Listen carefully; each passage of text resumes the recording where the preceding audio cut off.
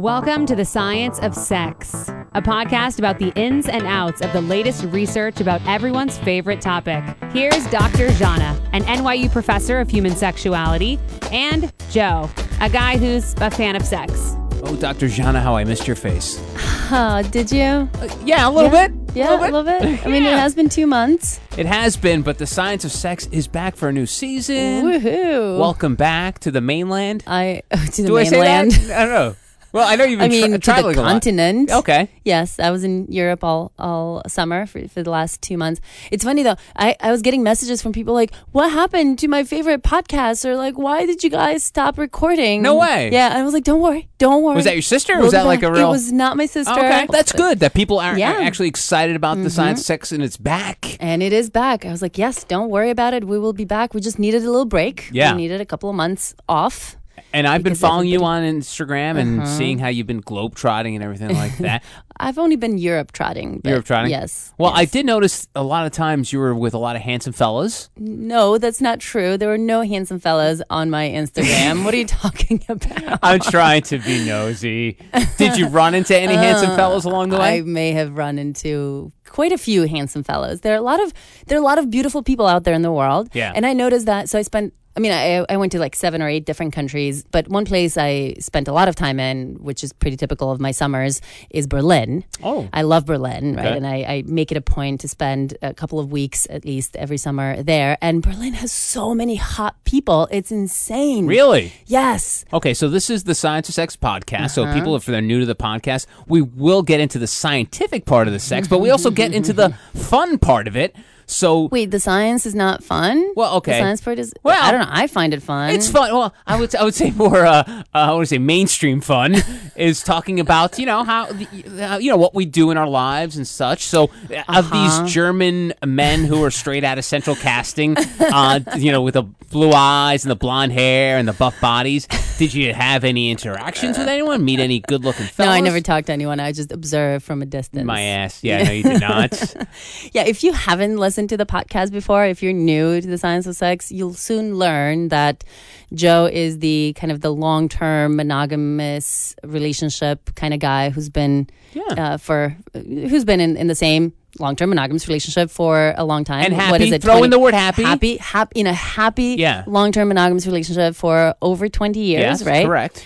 And Dr. Jana is... You want to do the honors? The opposite. We are the yin and yang. So you are the proponent of casual sex. You got a PhD in it. I'm not a proponent. I know. You have to stop saying that. I know. But I was going to say you Okay, carry. try again. You carry the torch for casual sex. What does that even mean? Like you. What are you talking about? You like to talk about the positives of casual sex.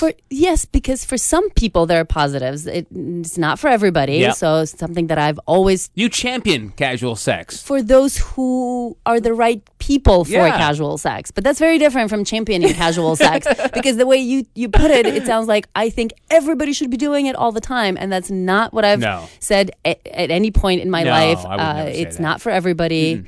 Nothing sexual ever is. Mm-hmm. Just like long-term monogamy isn't for everyone either. Lots of casual sex or any amount of casual sex isn't for everybody either. But there are people like myself who do like casual sex. Yeah. Yes. And there's a phrase we use on the show from time to time called me search, which is people who we talk about with these studies who have sort of a close connection or bond with their subject matter. And you have a very close connection to casual sex, which you got your PhD in. Is that correct? That is so correct. Yeah. Yes, definitely my research has been, to some extent, me search. Yes. So like I said, we got the yin and yang. We got the happy monogamous fellow. We got the happy... Non-monogamous gal. Gal, yes. If you want to say that. I don't know if I can call you a gal. I don't know what's appropriate anymore. I think gal's fine. Yeah. Okay, so... I've had a pretty demure summer and just didn't do much. But we did have, I don't know, maybe if you could help me out, because since you are a bit of a relationship expert and you do this, what are your thoughts, and this is serious, get that smile off your face. Air conditioning. Air conditioning? Yeah. It's a good thing to have when it's hot outside. I agree. I fully support air conditioning to some extent. Right, so... but I do think that in the U.S., the AC is set at way too low of a temperature in general. I agree. Listen, you're already on my side. Oh, you're already I am? on board on Team Joe. So my wife and I have been fighting all summer, and we do every summer, about how low the air conditioner must go. So usually the guy wants it lower, so Right. colder, and Yes. the woman likes it a little warmer. Right. So, But this sounds much like it's the opposite? Yeah, much like Dr. John and Joe are the yin and yang of the science of sex, my wife and I are the yin and yang when it comes to air conditioning. So I prefer it a little warmer. Although when I say the word warmer, I say more comfortable. Okay, which is what? So when we go to bed at night, the bedroom, as we Yes, call the boudoir. yes, to sleep, Yes, not to sleep, not or to whatever. get busy. Okay, Yeah, whatever. To get busy. Okay, She sets it, air conditioning, to 62 degrees. 62. Damn, that's chilly. And what's your preferred temperature? 70. 70. So okay, 70 is warm though. But It is warm. But I'm more of a 65, 6 kind of gal. all right. Well, geez, all right. So maybe you can compromise the two of you and set it at 65 and a half. Okay. So I'm getting relationship advice from Dr. Jana about air I conditioning. mean, if that's what your summer was Yeah. about, and if that is a problem that you've had over Okay. and over again for 20 Yeah. plus summers, Yeah. I think you two should solve this. Okay. So 65.6, is that what you're I mean, that's an option, or you Okay. can try 62 some nights and 60 and 70 other nights. But I think kind of, meeting in the middle might be a better solution, a more sustainable solution. Wow. Dr. Jana, fixing relationships one day at a time. I can't help it. Like to solve problems. That's my job in life, is problem solving. So my issue that is pretty simple that you've able to fix. But I will say you have a bit of a glow about you. oh, do I? And I'm not saying like a pregnancy glow or anything like that. I haven't Definitely no pregnancy glows. so- Although, Yeah. Ooh. Uh-oh. funny you should mention, I think part of the glow that you're seeing maybe has to do with the fact that I was holding and playing with the baby for a few days. My Oh. sister's baby, not mine. Okay. And everybody said that it looked good on me.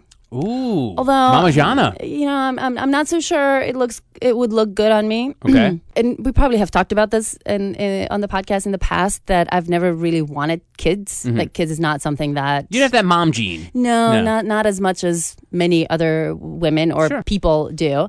And I had a very unusual experience this summer where for the first time in my life, I've met somebody. Whoa. In fact, Whoa, and you can be two monogamous? somebodies. Oh, No. All right, there goes that. All right. You took me for a ride there. I'm like, oh my God, Dr. Jana's coming over to my side? What happened? No, come on. Just Okay. yeah, babies and monogamy are not necessarily the same thing. Sure. Sorry. Right? Sorry. Okay. So for the first time in my life, I met two somebodies. Whoa.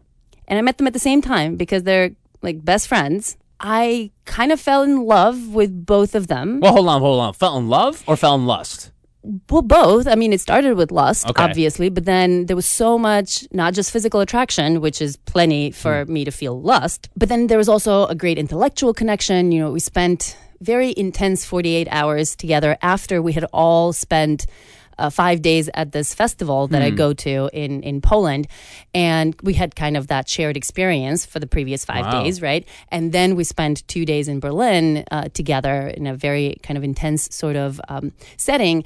And over those 48 hours, it became very clear to me that we have a strong intellectual connection and we have a lot of compatibility in terms of our personalities or how we want to live our lives or the kinds of things that we value and not value and care about and not care about. And so I think for the first time in my life, I had this moment of like temporary love that has all the elements that are important, at least for me, and I think for many other people, to have when you are falling in love. So the physical attraction, the passion, great sex, the intellectual connection, and then all of these other points of compatibility in terms of personality, lifestyles, and values. And it was a moment where I was like, I think these people, or people like them, Type of people, got these it. type of people, would be the kinds of people that I might actually would like to have a child with. Or Whoa. I know. In fact, if I can get both of them at the same time, Jeez. I would have a baby with each of them, and we Wait, could hold on. live Slow happily down. ever after. You went from 0 babies to 2 babies in one visit? That's crazy. It was just perfect. Like they were both, and I mean, imagine it. It would be the perfect scenario for Jana. Two partners, husbands, whatever you want to call them, who are really good friends, who get along really well, who like each other, have been friends for a long time, and then we all kind of have similar personalities and lifestyles and values, and we would all want to raise those babies in a very similar way.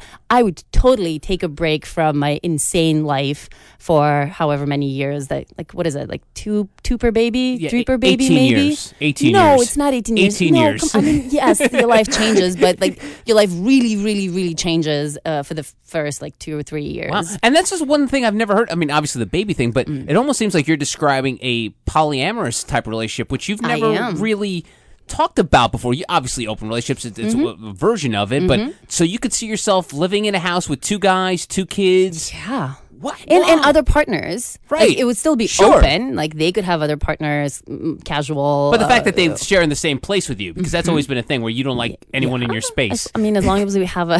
That's not true. It is partially true.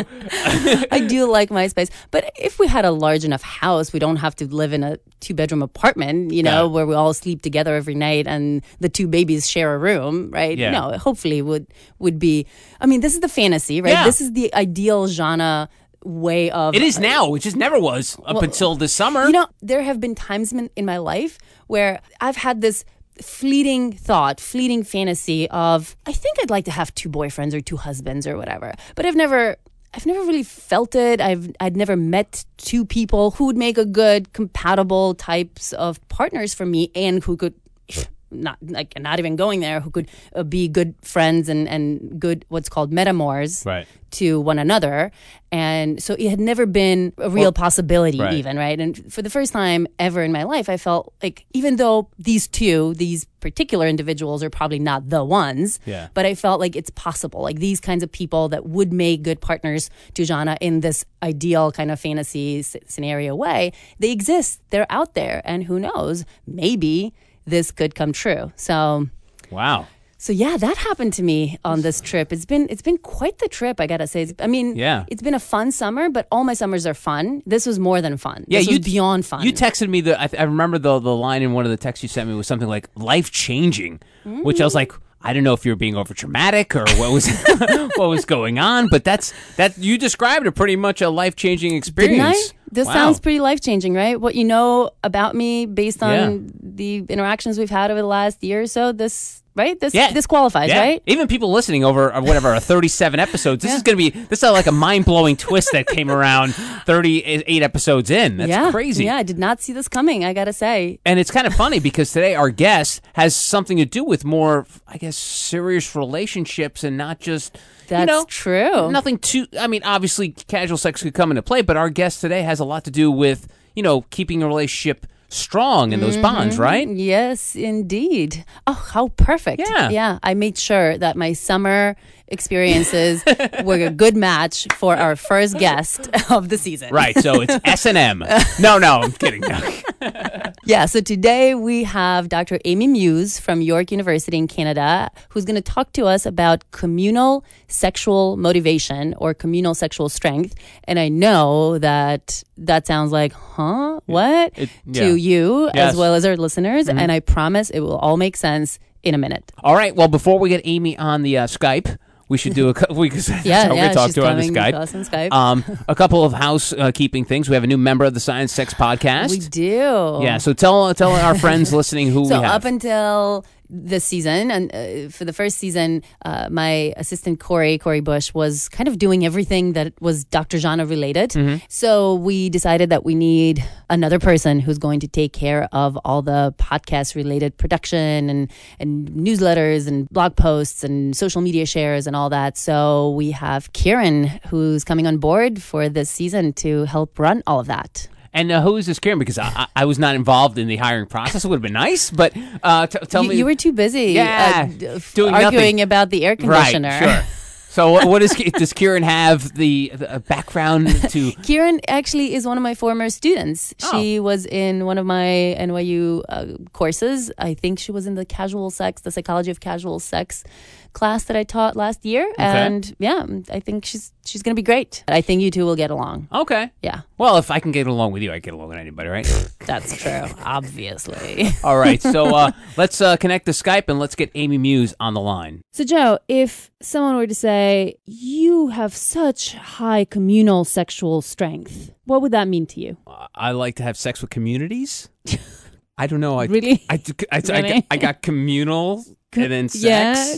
No? Communal sexual strength or communal sexual motivation. I have sex with a lot of towns, Very motivated to have sex with communities. Yes.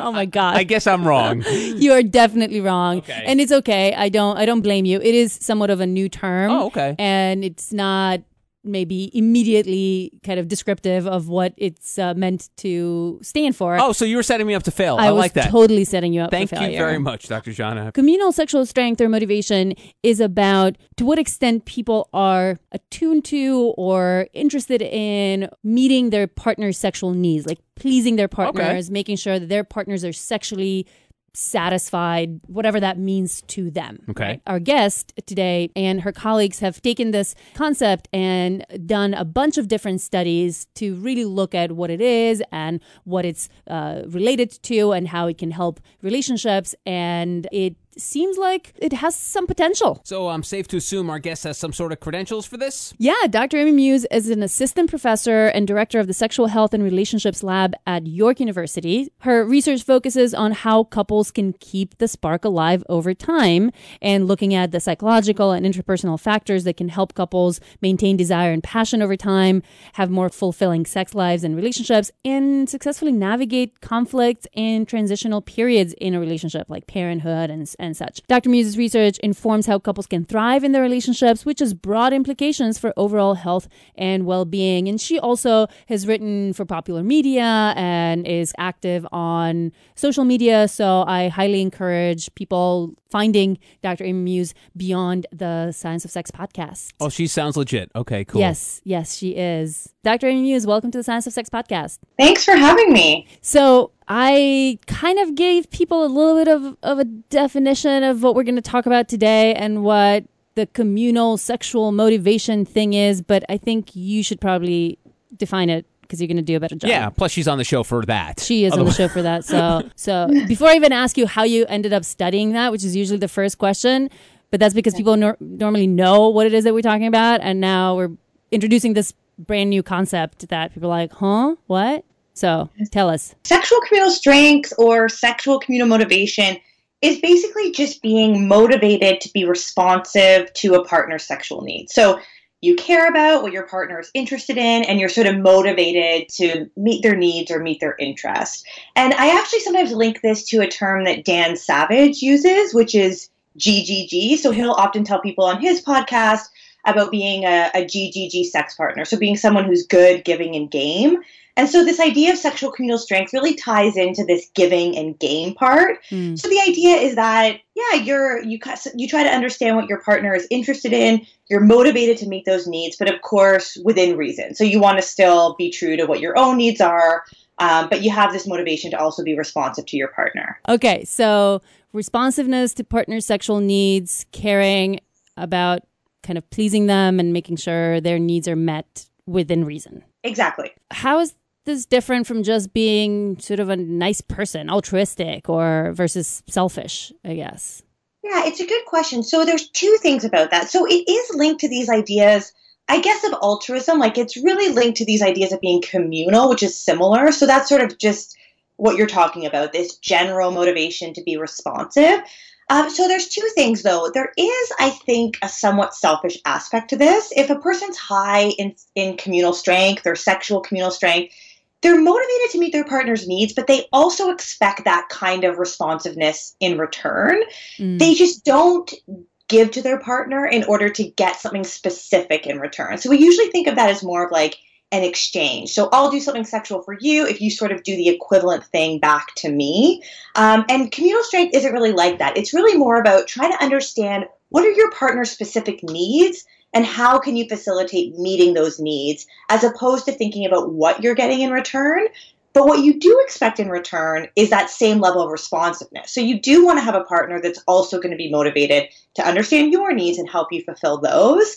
And also in terms of this idea of general niceness, in all of the results that we'll sort of talk about today about the links of sexual communal strength, I typically also see if these things come out above and beyond just being a generally communal or nice or agreeable person. And we do find this. So what this always suggests to me is that there is something particular about being communal within the domain of sexuality that has benefits for people's relationships above and beyond just being like generally communal or responsive in other domains. Right. So you could be generally communal and want to be nice to your partner, but if you're not sexually communal, then that might still affect negatively your relationship or sexual satisfaction specifically and stuff like that. Yeah, I think that's right. So even if I'm, there is a link obviously between how communal people generally are and how specifically communal they are sexually.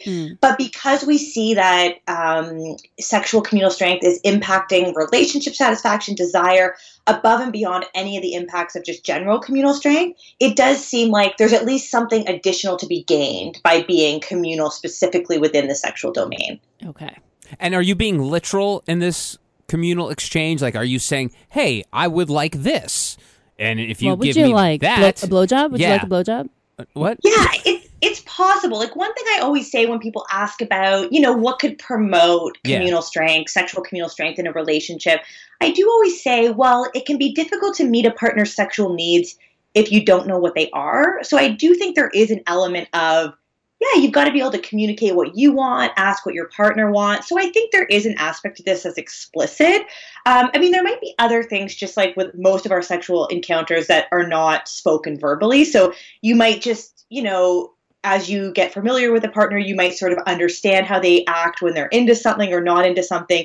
And it might just be about sort of checking in about whether you're accurate in those assessments. But I do think some of it is made explicit. It sounds very technical and takes away some of the spontaneity of the lovemaking. If you guys talk it, like plan it out, like an IKEA, like you're building something from IKEA, something like that. How do you avoid that sort of vacuum type setting that you've created there? Well, a lot of this I've studied in couples who are in longer term relationships. So I'm talking about this with a partner that you're engaging in sex with and doing all sorts of things. You're in an ongoing relationship with. So I think maybe there's points in the relationship when you're being open about what your needs are, but it might not be something that you sort of talk about and check in with at every single sexual encounter. Right. So you might just know from what your partner said in the past what types of things they enjoy. And so you're just sure to, incorporate that into your sexual repertoire. And hopefully they understand the things that you're sort of into. And maybe if a new thing arises, it's something that you talk about either during sex or not. So I don't think that this often looks like, very constant, frequent checking in during every encounter. I think it might be more of these general ongoing conversations about what you're sort of into, what you'd like to try, what you enjoy, what you don't enjoy, that kind of thing. Right. And this sexual communal strength or motivation is specifically about just being attuned to those needs or whatever your partner might have versus not being very attuned or not caring very much or not being very responsive to whatever it is that they need.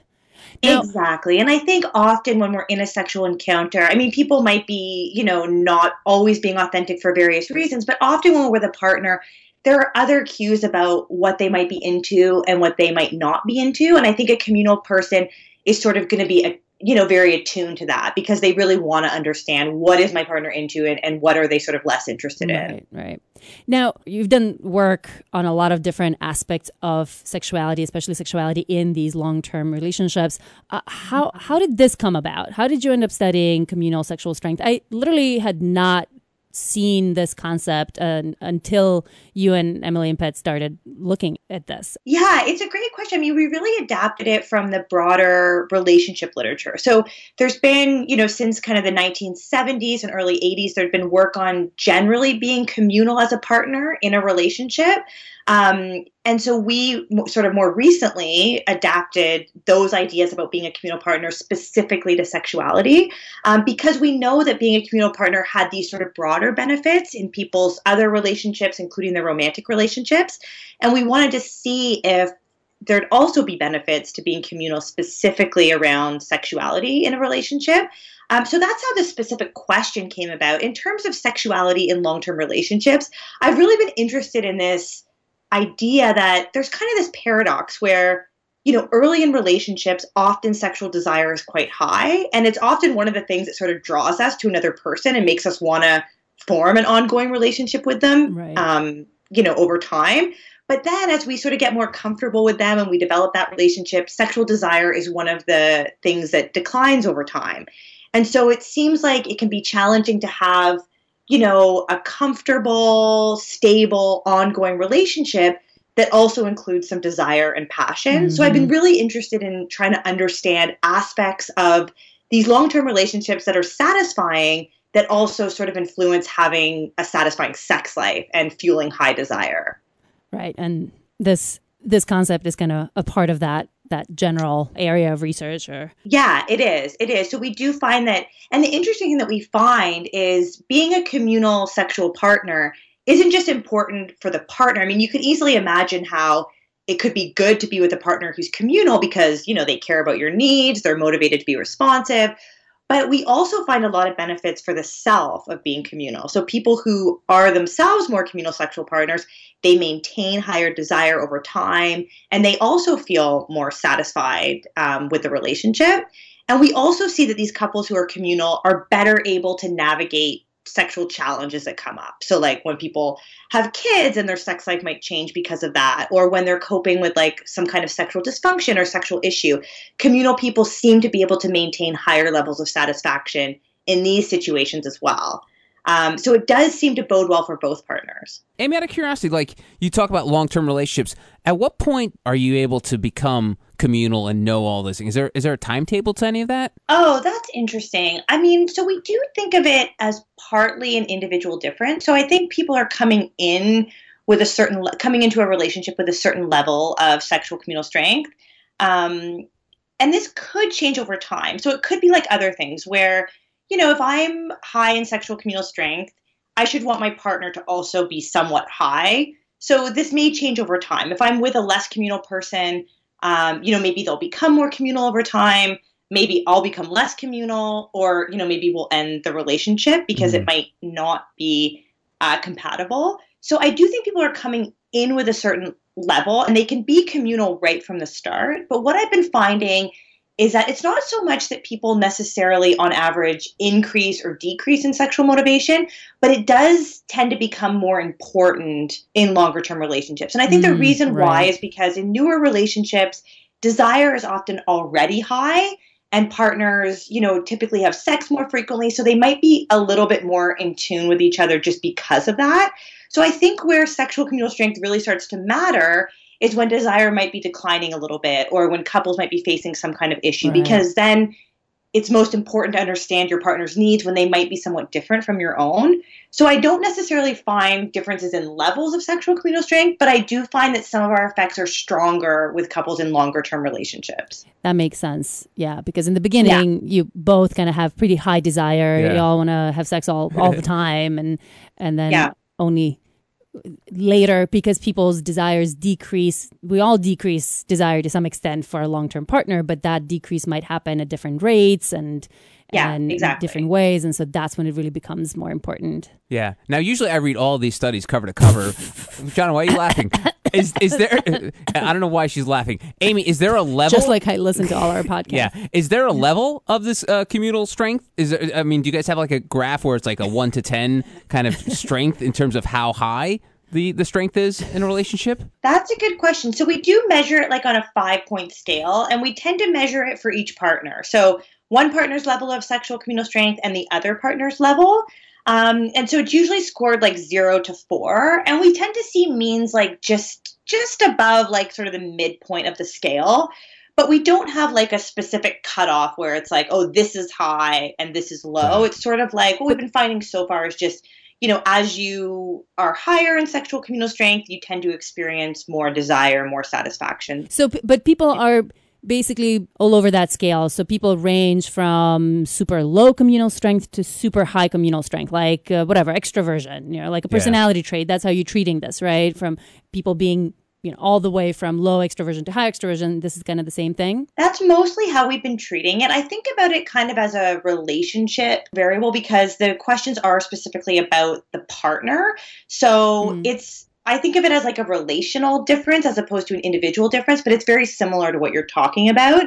We have also, though, looked at this in daily studies. So in some of our studies, we've been able to measure this every day. So how motivated you were to meet your partner's needs on a particular day. And we do find some sort of daily or within person fluctuation. So even if a person is generally high in sexual communal strength or generally low, there's some variability day to day. So some people might on one day be more motivated and on another day be less. And we do find a lot of those same associations. So on days when people are more motivated to meet their partner's needs, we see benefits for the sex life and relationship. Okay, so what do we do with all those people who are low in communal sexual strength? Should we not date them? Should people give them a little scale before they start dating and be like, oh, you're 1 or a 0, sorry, deal breaker? Yeah, it's a good question. I mean, I think that, probably less communal people are less desirable sexual partners, but it might also depend on what it means to be low for that particular person. So one of the things that we could contrast sexual communal strength with is being exchange oriented. So that what I sort of talked about closer to the beginning, I'll do something sexual for you if you sort of do a very similar thing for me in return. Your focus is really on keeping things even, keeping things equitable. And those people might be low in sexual communal strength, but they might be sort of high in exchange. And it's possible that if both partners are highly exchange oriented, that could work. That could they make might up be able for to work out something. So I haven't been able to look at that. I'd really love to do a study where we follow people. I'm hoping to do this in the next year, where we follow people who are sort of in newer-ish relationships, like within the first year or so, and follow them over time. So we can sort of follow them over this period where desire often declines, and we can see the trajectory of communal strength and what it sort of means. Like if one partner is high, does the other, for the couples that stay together, is the partner that, comes up to join them in their high sexual communal strength, did those couples fare best, or what happens when there's a discrepancy? So I don't have all the answers to those questions, but I do think, people benefit from having partners who are high in sexual communal strength, but it also depends on what low might mean. And if partners are matched up on that, that could still be okay. Right. You could still have a low communal strength and high sex drives, and you could be having sex for kind of these relatively selfish reasons, but that sex could still be good. Sex, right? No, it doesn't have to be shitty. Yeah. I mean, if you're well matched in terms of what you like, you just happen to be well matched in what you like and how often you like to have sex, then you could be totally selfish in this way, low communal strength, but still have a satisfying sex life. Or, as you were saying, if you're exchange oriented, that might still be pretty satisfying. And what I worry about is that could be okay initially, like what you're saying. If partners have the same interests, then communal strength probably is much less important, because if you could just be meeting your own needs, but that's just sort of inadvertently meeting your partner's as well. But if it comes a time in the relationship where those needs change, which often occurs, or couples face some kind of sexual issue, that's when I think that these other perspectives are going to make it more challenging for couples to navigate those situations. Yeah, that's a great point. So can people then increase their sexual communal strength, if this is sort of a personality trait-ish like thing, right? It might be relatively stable, like other personality traits. Well, first, let me ask you, who are these people? Why do some people end up with lower sexual communal strength? And are there any differences in, whatever you've looked at between those who have high and low communal strength? And then do you think this is something that people can increase? That's a really good question. So it is linked in a small way to some personality traits, things like how agreeable you are. So I do think that people have this general sort of other person orientation. Like some people are just more motivated to meet the needs of other people that they're in important relationships with. And so I think that partially your communal strength would come from, this general disposition. But we do see day-to-day variability on this, and we have been able to move this around a little bit. So in some studies that have mostly been hypothetical, but we've been able to ask people to take their partner's perspective or think about things from their partner's perspective in a hypothetical situation.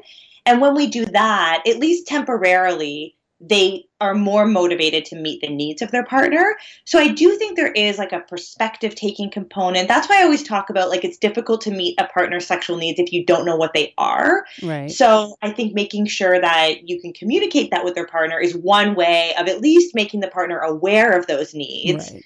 And then ideally they'd be motivated to meet them. So I do think some of this is coming from your more general disposition, but we do seem to be able to move it around a little bit. And this is actually one of the things that I continue to work on. So I don't have the answer yet, but one of the things we've been trying to do is just even telling people about the benefits of being a communal sexual partner. And again, we always do this in the context of people who are in an ongoing relationship. Right. So they do have a partner that they, ideally feel comfortable with and can express themselves with. So by telling these types of people about the benefits of sexual communal strength, can this actually lead to improvements in their sex life and relationship? So we're sort of collecting that data right now, and hopefully we'll have some indication about the extent to which we can not only move this around, but sort of sustain any type of change in the relationship over time. Right.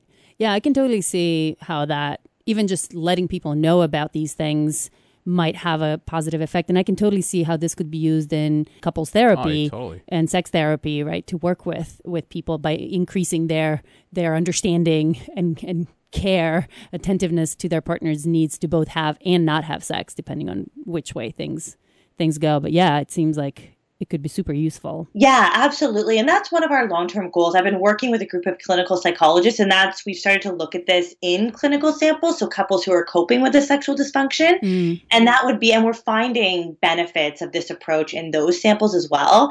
So that would be one of our long-term goals, to see if we could sort of incorporate this in therapy, and then if it could have sort of sustained change for couples who are coping with these more challenging issues.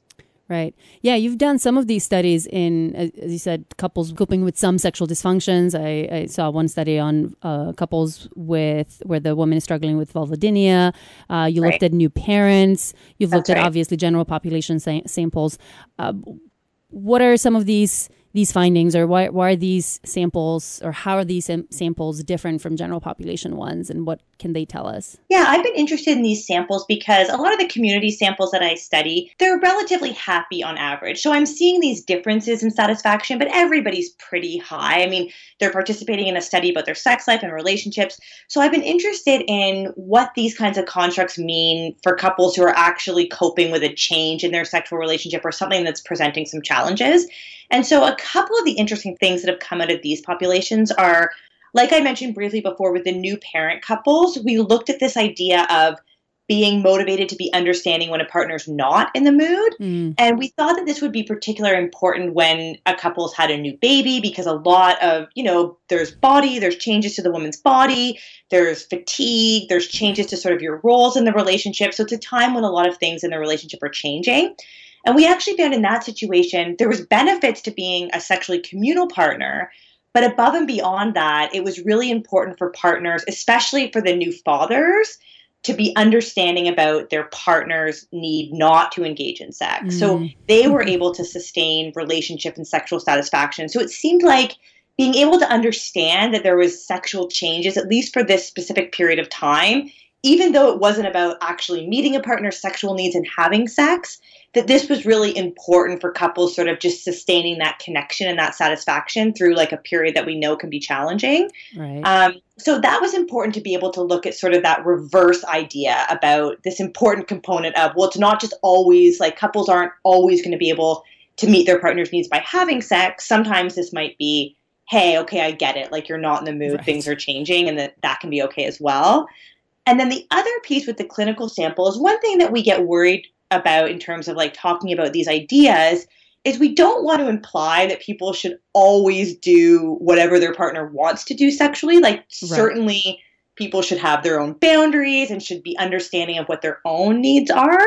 And this was particularly salient to me when thinking about a clinical population. So thinking about a woman who's experiencing sexual pain or a woman who has clinically low levels of sexual desire, we certainly don't want to send the message that, well, you should just have sex with your partner whenever they want, because that's not really what being communal is.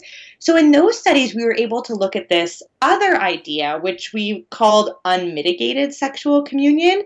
And essentially, this is like extreme communal motivation. So being motivated to meet a partner's needs at the expense of your own needs, or like to the neglect of your own needs. And we find that if people take this too far and meet their partner's needs and really don't have any focus on their own, that they actually don't reap those same benefits, and they can often report more negative consequences. So less satisfaction, more sexual distress. So there is a limit to, being communal in the sexual relationship.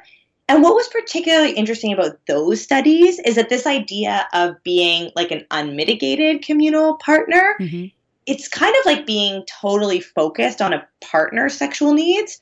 So you think the partner might benefit from that, but they actually don't. Those partners felt less satisfied, and they even felt like more depressed and more distressed than people who just had like a communal partner and they were still sort of owning their own needs as well. Interesting. I can totally see why the extreme communal partners themselves are not doing as well. But what do you think explains their partners not doing as well? Is there some like pressure that they're feeling? Yeah, I think it's partly that. I think it's also because if you're an unmitigated person, so you're not really taking any sort of ownership, or you're basically neglecting your own needs, you often have trouble accepting support and in some ways like sharing your authentic feelings and connecting with people that way. So I think that's more of what's going on. These are women or partners who have a sexual dysfunction, and their partners probably want to make sure that they can, have a sex life that's going to be okay or fulfilling to the partner who's coping with this dysfunction. But if they're unmitigated, they might feel like the partner won't really accept any of their efforts to meet their needs or make sure that, they get their desires met. And that might be why they end up feeling less satisfied. That's sort of one idea, one possibility. Okay, so there are limits to sexual communal motivation. There's like a golden kind of ratio or whatever. Magic number. A magic number, some golden middle. Yeah. Now, we've been mentioning benefits, and I know that we've mentioned them kind of throughout. Can we just list all these benefits that you've found are correlated with higher communal sexual strength? Yeah, so generally we started out looking at desire, and so we did find that a person's own sexual communal strength was associated with them feeling higher sexual desire for their partner and being able to maintain higher desire over time. We also typically find that both partners feel more satisfied in the relationship, more committed to the relationship, and more satisfied with their sex lives. And we find this like even on days when couples are, experiencing some desire discrepancies, and even among couples who are either transitioning to parenthood or coping with some kind of a sexual issue. And then in some of these populations, we've also seen that sexual communal strength can be linked to like lower sexual distress, lower levels of depression, and things like that are more clinical outcomes. So it seems like sexual communal strength can have these benefits for relationships, and it can also negate some of these negatives that might occur when couples are coping with more serious sexual issues. Damn, that's a good thing to have. Unless it's extreme. Unless it's extreme. Right. Unless it's extreme. That's right. Yeah. You've been talking about this, and kind of the way the research has been written is that this higher communal sexual strength is leading to these outcomes. And the way some of your research has been done with these longitudinal studies where you follow people over a short period of time, or you follow them on a daily basis, and you see how, say, the previous day communal strength influences the next day relationship satisfaction and sexual satisfaction, all of these other things that you're talking about. So it sounds like this is kind of causing the higher relationship and sexual satisfaction benefits. Could it be the other way around, that people who are just generally more satisfied with the relationship are, because of that, motivated to be more communal sexually? Yeah, absolutely. I think it goes both ways. Like, I think if you're very happy in your relationship, you're certainly more motivated to meet your partner's needs. So we have been able to find some evidence like for this sort of proposed direction, that it's sort of being communal that leads to these outcomes. but it certainly goes the other way as well. So one of the things that we've been working on, as I was saying, is to see if we can sort of intervene with information about the benefits. And then if that changes how people approach their relationships over time. And that would give us more evidence, I think, for this direction that we're sort of purporting. But the vast majority of the work that we've done on this has been correlational. So we're really just looking at the association here. And in some instances, like you said, we've been able to take into account like over time. So we've been able to provide some indication that it definitely goes in that direction where sexual communal strength seems to lead to these outcomes over time. But we certainly don't rule out that there's also something happening in the other direction. Right. It could be bidirectional for sure. It could be, definitely. Yeah. I would be surprised if it wasn't. I mean, it makes total sense to me. Are there any gender differences? You know, how we talk about women being just generally more oriented and socialized to please their partners and meet their partner's needs and all that. Are you seeing gender differences in specifically the sexual communal motivation? So yeah, I think the assumption always is that women are going to be higher in this. We actually see that men are higher, but really that's only because in the samples that I study, men are often the higher desire partners. And so once we control for just general levels of sexual desire, we don't see a gender difference in sexual communal strength. I think what might be different is possibly how men and women are communal. So in one study, we were able to ask people like the types of things that they do to be communal partners. And because I think just of this dynamic where in most of the samples, men tend to be more often the higher desire partner, that women were more likely to sort of engage in sex when they weren't entirely in the mood, whereas men were more likely to try to figure out specific behaviors that the woman might be interested in or make sure to sort of spend enough time focusing on like the woman's preferred position or activities. So there might be somewhat of a difference in how this communal strength is expressed. But on average, men are higher, but it's really mostly accounted for just by their higher desire. Because in general, you're finding that the people who have higher sex drives or interest in sex are also higher in sexual communal strength. Exactly. Okay. When you're measuring communal sexual strengths, what are some of the items? Like give us 3 examples of what you're asking for. How motivated are you to meet your partner's sexual needs? And then a reverse coded item would be like, how easily are you able to put your partner's sexual needs out of your head? We ask questions like, how happy does it make you to meet your partner's sexual needs? So things like that, really getting at that motivation to be responsive. But it's still pretty general. It's all like just meeting your partner's needs. You don't ask these more specific questions of like thinking of different positions or bringing her flowers. Okay. Yeah.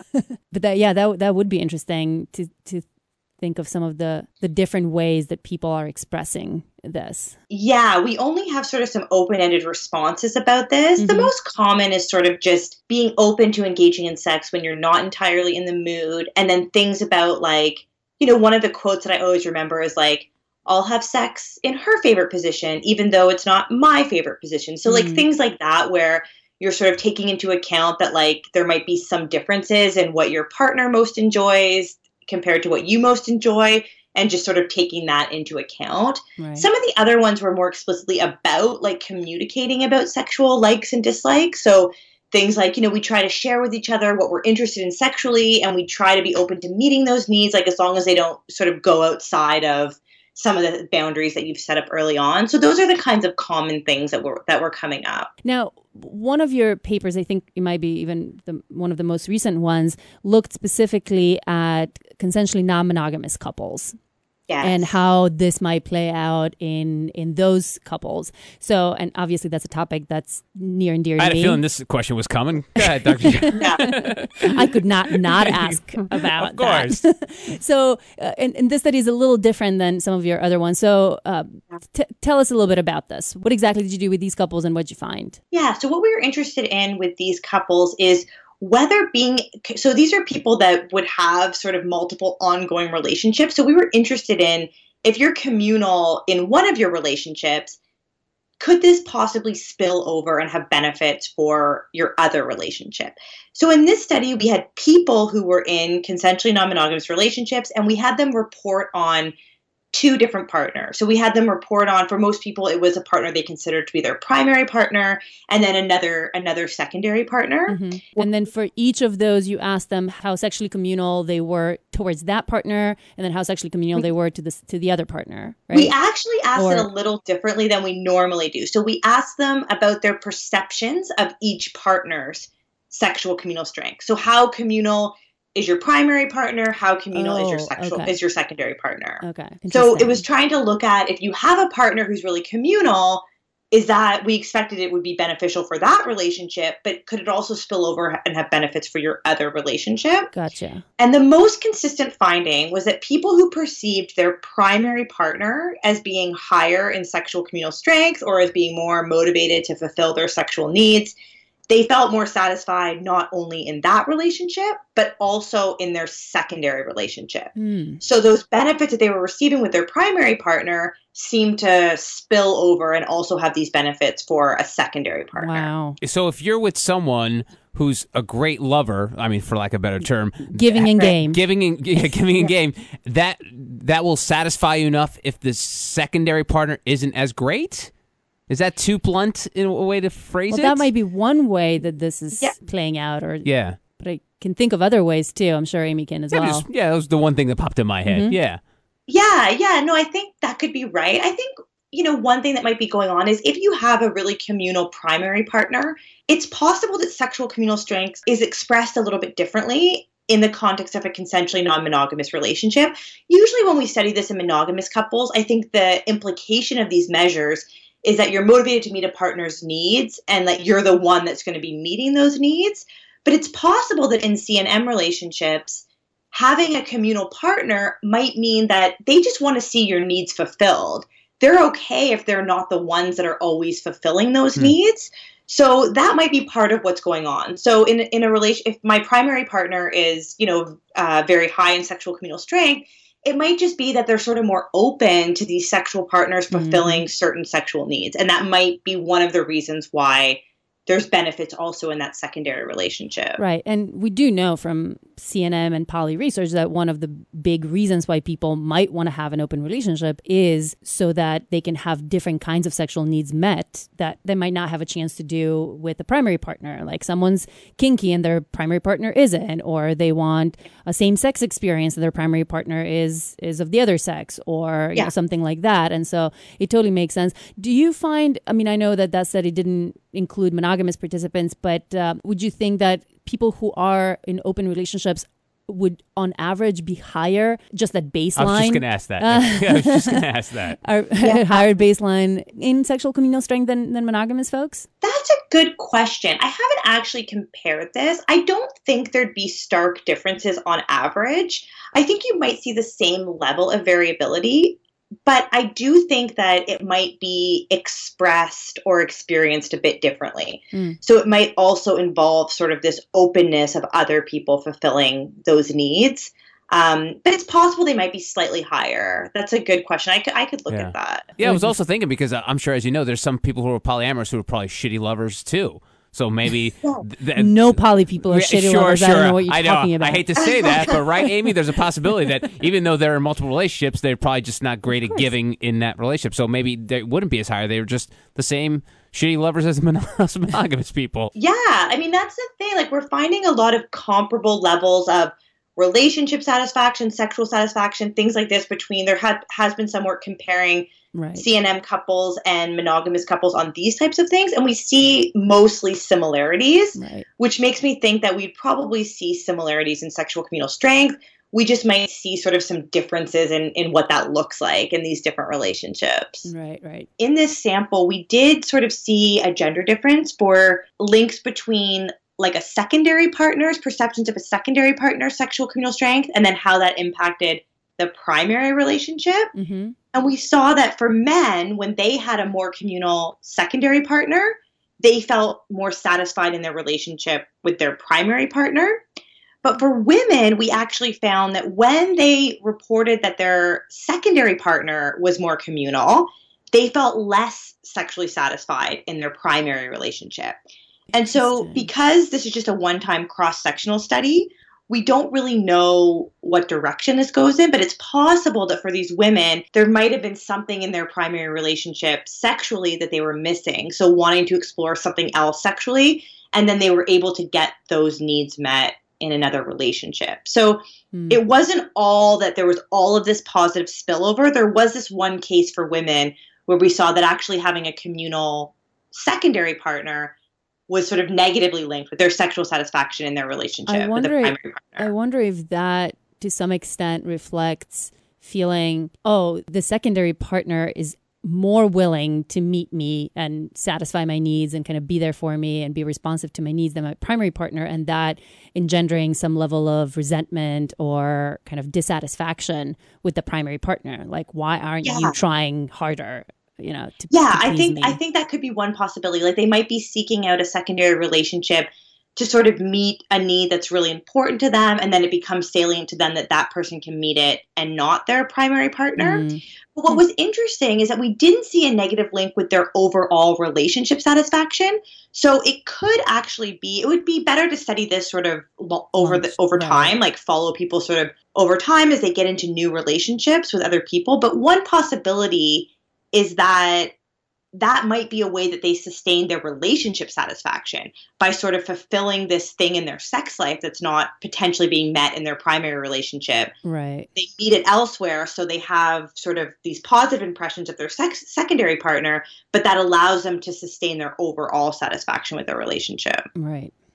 This gets just so complicated. Yeah, it does. Most of your studies have had both partners of the couple, right? You test both partners and then look at their levels. And in the poly couples, you only looked at one member of the couple, right? That's right. Just reporting on both of their partners. Both of them, yeah. I can't even imagine how complicated it would get with the statistics if you had CNM couples that you got the data from both individuals about their two different partners. Yeah, we have this data right now with Jessica Wood. So she's got a couple in a primary relationship who were reporting on themselves and each other. And they're also each reporting on a secondary partner if they have one. Oh, boy. And so Jessica, we're trying to figure out how to deal with this data because it's really complicated. Yeah, good luck with that. I don't even. Yeah, it sounds like a nightmare. Yeah, do keep me posted. Given what we know about this as of now, is there any advice that you could give to people who are currently in long-term relationships or maybe thinking about getting serious with somebody regarding this communal sexual strength? Yeah, I do think sort of being open with your partner about your sort of sexual likes and dislikes and trying to understand what their needs are is important. And of course, with those caveats that, you want to be motivated to meet a partner's sexual needs. We see a lot of benefits of this. But of course, you want to do it with a partner who you feel is going to be responsive in return, not a coercive partner. Right. And you also want to do it while still owning up and not neglecting your own needs. All within reason. Oh, yeah. Being giving in game, but within reason. I think that's a good way to put it. Great. Awesome. I hope Dan Savage doesn't. No. He'll like. I think he likes this because it provides some research evidence for something that he's been saying for quite a long time. Right. So I've talked to him about it, and he seemed to be really into it for that reason. He seemed to be good giving in game about you using this. Exactly. Yeah. For your research. When are you writing a book, though, Amy? Is what I want to know. This sounds like a bestseller, this whole thing with communal sexual motivation. When's that coming? Oh, you think? Yeah, absolutely. Really? All right, maybe one day. Really? You haven't even thought about it? Because all this stuff is very much, a lot of times Dr. Jana looks at me and makes fun of me because I make funny faces because I don't understand what the scientist is saying. But, I understood pretty much 90% of what you were saying, Amy. So it seems like the regular person could learn from this very easily in a book. Yeah, I guess I've been feeling like I'm still gathering this evidence, especially in terms of this question around can people become more communal? Right. So yeah, I think if I maybe start to feel a bit more convinced of that, then it might be worth sharing more broadly. Maybe we'll five more studies. 5 more studies, and then we might be and then you can think about a book. Sure. We'll write the forward for you. Perfect. Thank you. Awesome. Dr. Amy Muse, thank you so much for being on the Science of Sex podcast. Thank you for having me. I'm telling you, Dr. Jana, that's going to be a bestseller. I think it will be. So 5 more studies, I think we agreed on. We agreed upon. We're telling her what. I think we agreed with Amy that 5 more studies and then it's time for a book. Okay, well, that just about wraps up episode number 38 of the Science Sex Podcast. But wait, don't go yet. We have some important announcements to give people. I have to go. No, wait, I got a thing. All right. 5 more minutes. Okay. 7 more minutes. Okay, sure. Whatever. What do we got to talk about? First of all, we have a website. We actually have a podcast website. Ooh, we fancy now. We fancy. And do we have a website address? Like, how do people find it? I think you should tell them that. It's the scienceofsexpodcast.com, right? Scienceofsexpodcast.com. That makes sense since that's the name of the show. It does kind of make sense. Yeah. So that's where, from now on, that's where you'll be able to find all the episodes, the links to the studies that we discuss. So all the stuff that we used to post on Dr. Jana will now go on the scienceofsexpodcast.com. That's right. Yes. Now, you're obviously spending a lot of time on this podcast and the website, but is there going to be time for Dr. Jana live shows out there? I do. So the next event that we have is on September 13th, and it's going to be one of those Sex Science Social that has the topic of the gender spectrum from a cross-cultural perspective. It's talking about the gender spectrum. There are more than just males and females, right? Something that we've been talking quite a bit lately in our culture, but giving it a cross-cultural perspective, because there are these so-called third genders or even fourth genders in some non-Western cultures. And there's now a little bit of research on that over the last kind of decade or so. There's been more and more systematic research. And one of the things that I did this summer was go to a conference in Madrid where there was a whole symposium on third genders in non-Western cultures. And I thought that it would be really interesting to kind of bring that perspective to New York City. Wow. So we actually have a guest, Dr. Matthew Steef, who has done some of this research on third genders in a non-Western culture, specifically the Hijra in India. And so he's going to be there, and I hope many of you are going to be there. If you're in New York City, you can be there in person. It happens at the Hacienda Villa, which is a sex-positive intentional community in Bushwick, Brooklyn. And if you can't be there in person, you can always watch the live stream on Facebook. And you can get your tickets. The event is live, and you can get your tickets through Eventbrite. So just go to Eventbrite and type in Sex Science Social, the gender spectrum, or go to drjana.com, and you will find a link to that event as well. Cool. Well, you sound too busy to be doing anything else, right? No. There's more. There's more. Okay. Can I tell you about one more thing? Sure. So 2 days before that, on the 11th of September, I will be participating at another event as the resident sex educator. Wow. At this event called Touchpoint Town Hall, which is something that has been going on for quite some time. And it's kind of a town hall thing where a lot of people show up and then share experiences on a particular topic. They're not always sexual, but they are very often about love and relationships and sexuality. And it's an opportunity for people to learn from one another through these different stories that people have and the kinds of emotions and thoughts and feelings that telling these stories or hearing these stories will elicit in some of the other people. Wow. And it's a hugely popular event and concept that Jared Weiss has been running for quite some time. And I actually told a story a couple of months ago before I left for my summer travels. I was there as a kind of a participant who told a story about kind of open relationships. That makes sense. Which obviously makes sense. And we kind of talked about how I could potentially get involved a little more in that event. And we decided that we're going to give this a try, where I kind of am there as I said, resident sex educator who might jump in if there is an opportunity to explain a term or a concept, or there's a misconception or a myth that gets thrown in or around, and then I have a chance to correct that so that there is somebody as an expert who can provide some sort of sex and relationship education in addition to the shared experiences that come from the participants themselves. That is also in New York City at the Assemblage, which is kind of this co-working space in the Nomad area of Manhattan. And there's also a podcast that is being recorded. Are you cheating on me? No, I'm not cheating on you. Because I know you believe in open relationships. I don't believe in podcast open relationships. What do you mean you don't? What, I can't be on another podcast? Is that what you're saying? You're my partner.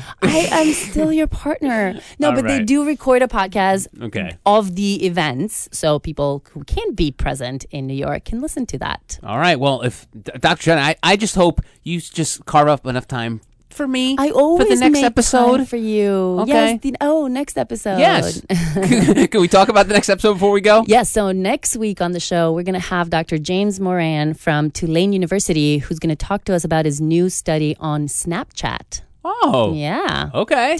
New technology. Do you use Snapchat? I have it. I think I might have aged out of Out of it. Snapchat. I think a lot of the younger people do it, but I have it on my phone. Yeah, that's one that I just decided that I wasn't going to do. I never downloaded it, never made a profile. I was like, no, this is one that I'm not going to use. All right. Well, hopefully Dr. James Moran can maybe change your mind. Maybe. Who I'm knows? open to having my mind changed. Dr. Jana, I'm so happy to see you again. Yay, Ready me for too. another season of Science I'm of super Sex. excited about the new season. Yeah. So remember, we always like to say, if you listen to us wherever you listen to us, throw us a comment. Let us know what you think of the show. Rate and review, all that jazz. Tell a friend, all that. Talk to us, give us questions, because we do come back every now and then and do sex questions. Come on, say it.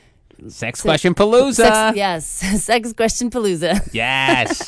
Where we answer all listeners' questions. So please find a way, whether it's emailing us through the scienceofsexpodcast.com or on Twitter or on Facebook or our individual emails and Facebook and Twitter accounts. Dr. Jana and Joe Pardavilla. Thank you very much, Dr. Jana. It's Yay. very sweet to give me a little pop there at the end. So next week we'll have Dr. Moran, and we'll find out whether Dr. Jana has 2 husbands and 2 children. Probably not yet. Not but, yet? This is in a way putting that intention and feelers out into the universe. Oh, did you read The Secret over vacation or something? No, I am putting it out in at least the planet Yeah. universe. Got it. And so if there are any 2 men who are hot Yep. and Virile, obviously, because yes, because we need to be making babies here. yeah. Yeah. And passionate and smart and you know what, Dr. Jana? I think you come across a little desperate. Why don't we? I'll stop you there so we can get out of here. All right? I'm not desperate, No, Joe. I know I'm that. Not desperate. I'm just saying you sound a little I'd be bit. perfectly listen. No, but I think this is important. Okay. I'm still pretty sure that I would be perfectly happy if I never end up having the 2 husbands And the and two the 2 babies. babies Yeah. from each of the husbands for the rest of my life. But if something like that happens, I would be open. Put to yourself it. out there. Okay. Put yourself out there. Is All that- right, Is cool. that better? Is that Yeah, a little less that's- desperate? That's fine. Just Okay, good. let me know if anything changes next week, all right? I will. See you next time. Bye. To connect with Dr. Jana and Joe, go to the scienceofsexpodcast.com or follow us on Twitter at Science of Sex Pod and follow us on Facebook at the Science of Sex Podcast. Subscribe now to listen to the weekly podcast.